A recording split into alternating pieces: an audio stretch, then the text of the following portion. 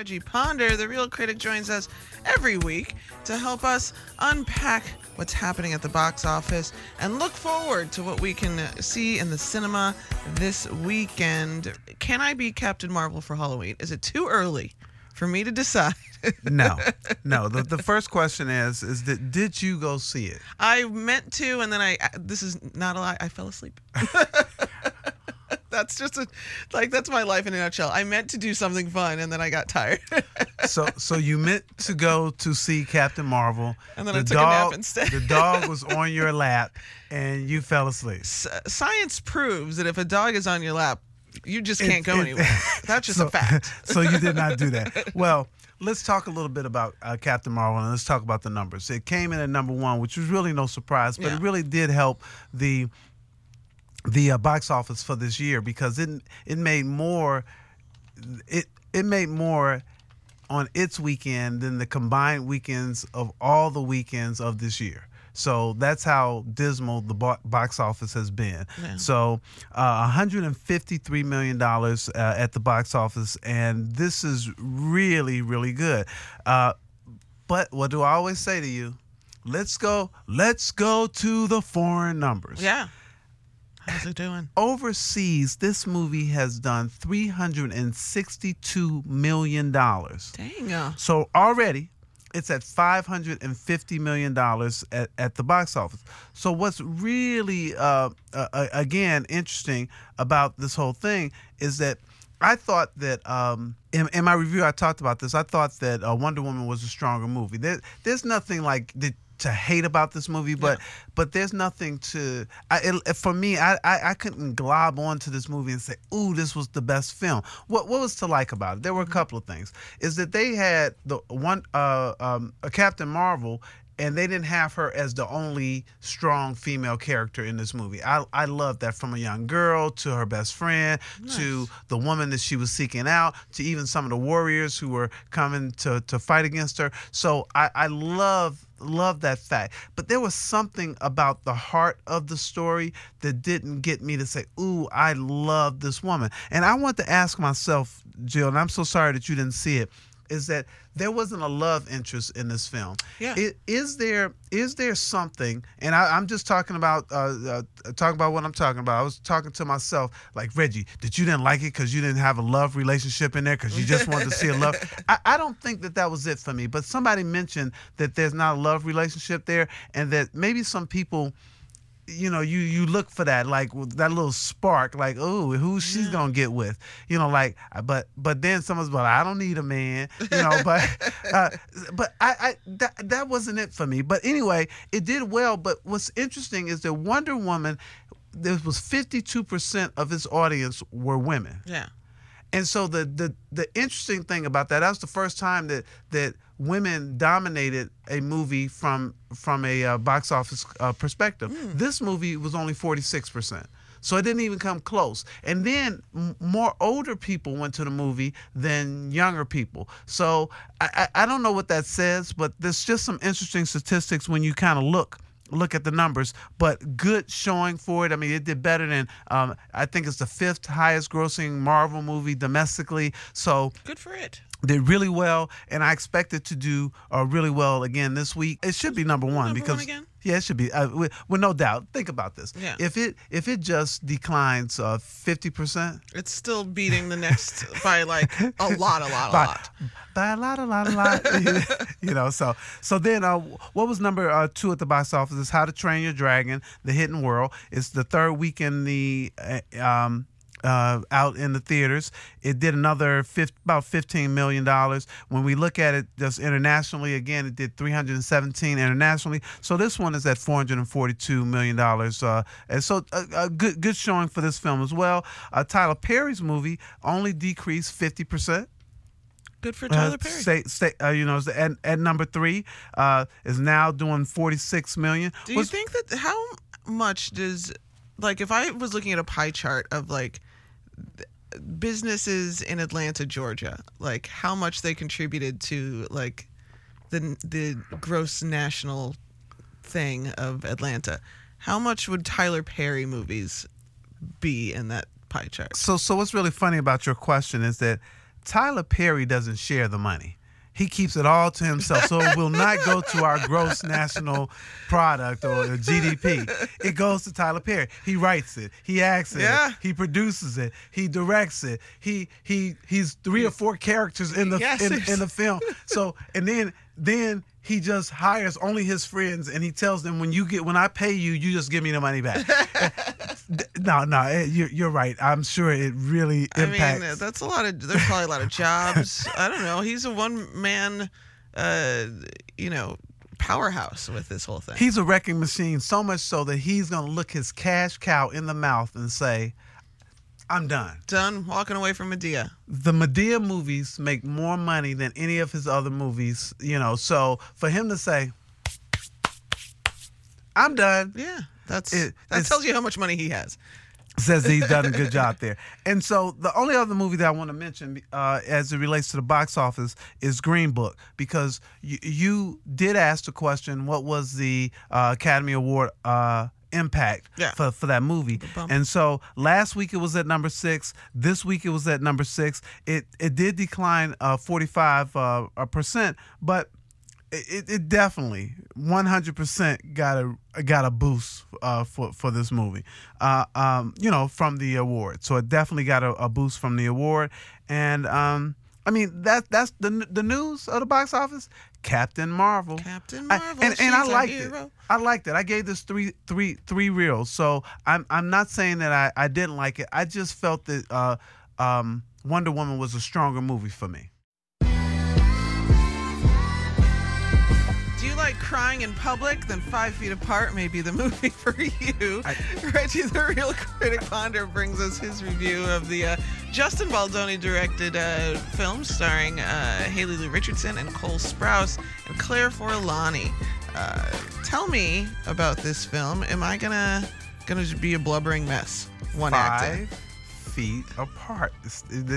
We got to stay. We are 5 feet apart right now. I'd say. All right. I don't know. But maybe we'll see. like 3.5. All right. So you just said Haley Lou Richardson stars in this, and she plays a young lady named Stella. Stella's a 17-year-old who.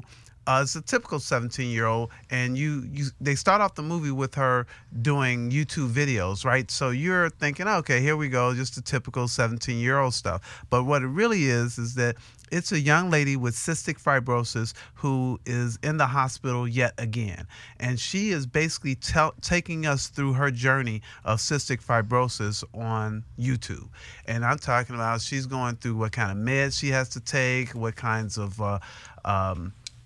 procedures she has to go through, all this other type of stuff. So I think it's really interesting just from that perspective, because I learned something just watching her go through what she was going through. Now, there's a new patient in town. There's a new dude in town, and his name by Jughead Jones, Cole Sprouse, and he plays Will. But he's a little precocious. He goes against the system. He just kind of takes life as it comes, and he does what he wants to do.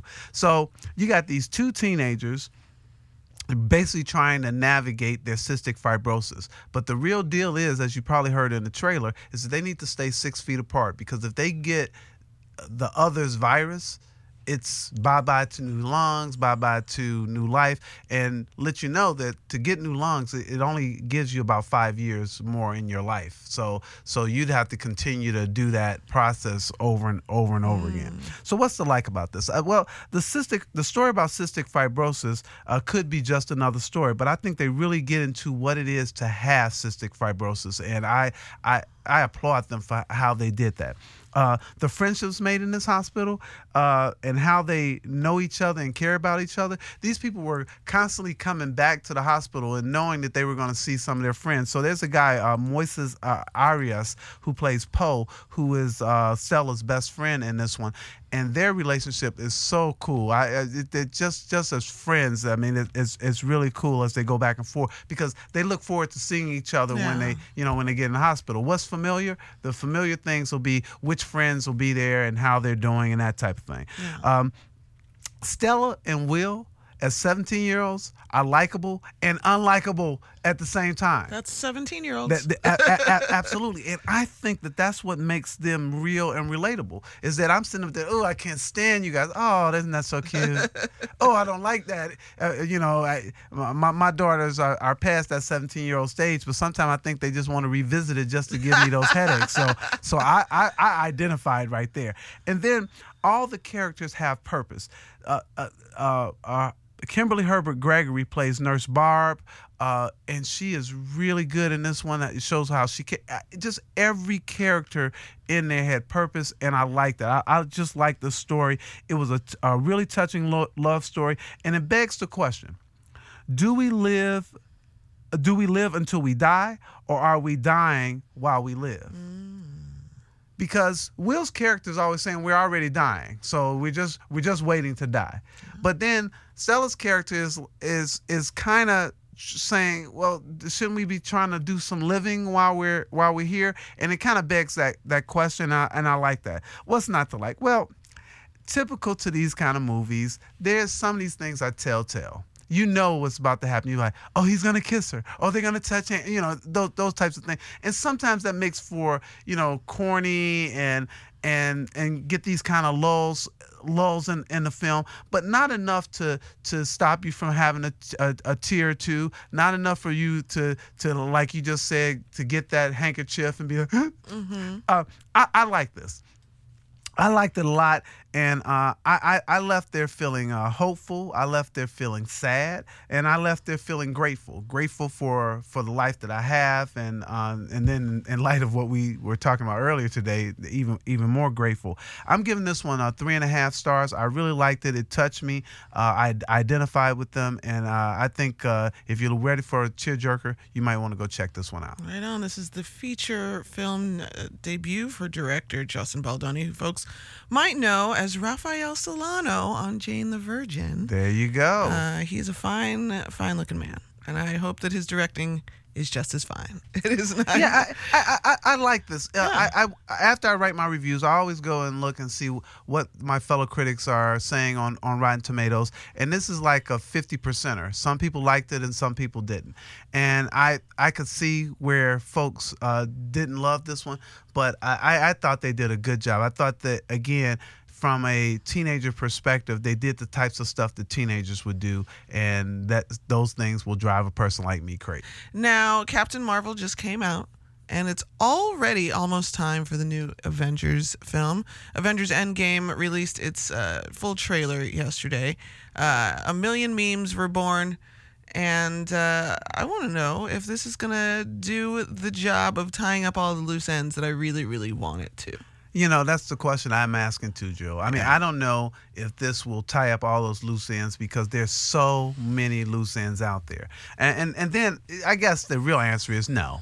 We know it's not going to tie up all those loose ends, because we got to get to another Black Panther movie in some kind of way, so it won't tie up won't tie that story up. We got to figure out how does Captain Marvel fit into the whole piece. Yeah. All the things that we want to know about, and a number of people died. So a number of the characters died. I mean, are they really coming back? I mean, or is somebody going to come back and play them? What's really going to happen here? So it's going to be interesting, but the anticipation for this is huge. I can't wait. But here's the problem.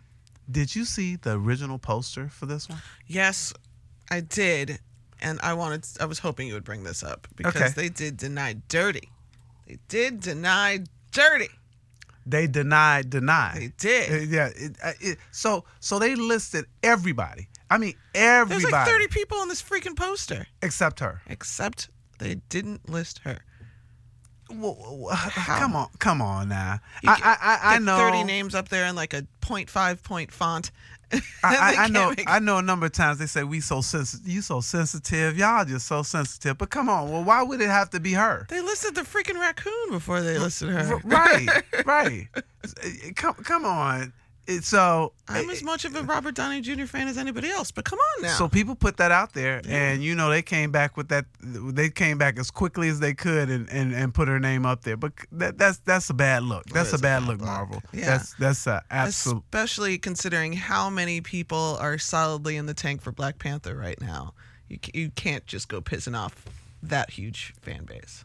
Come on, man. That's a real bad look. So not a good thing. So I think this movie is going to be something exciting for us to check out for sure. All right, so let's get excited. It's a Marvel universe. We're just living in it. I'm Jill Hopkins, and that's going to do it for Critic for a Minute Friday. Reggie, the Reel Critic Ponder, tell people how they can find you on the internet. Yes, go to ReggiePonder.com and check me out there. You can see more of my reviews and all that. And then you can also follow me on Twitter at The Reel, REEL Critic. And then you can find me on Facebook at Reggie the Reel Critic.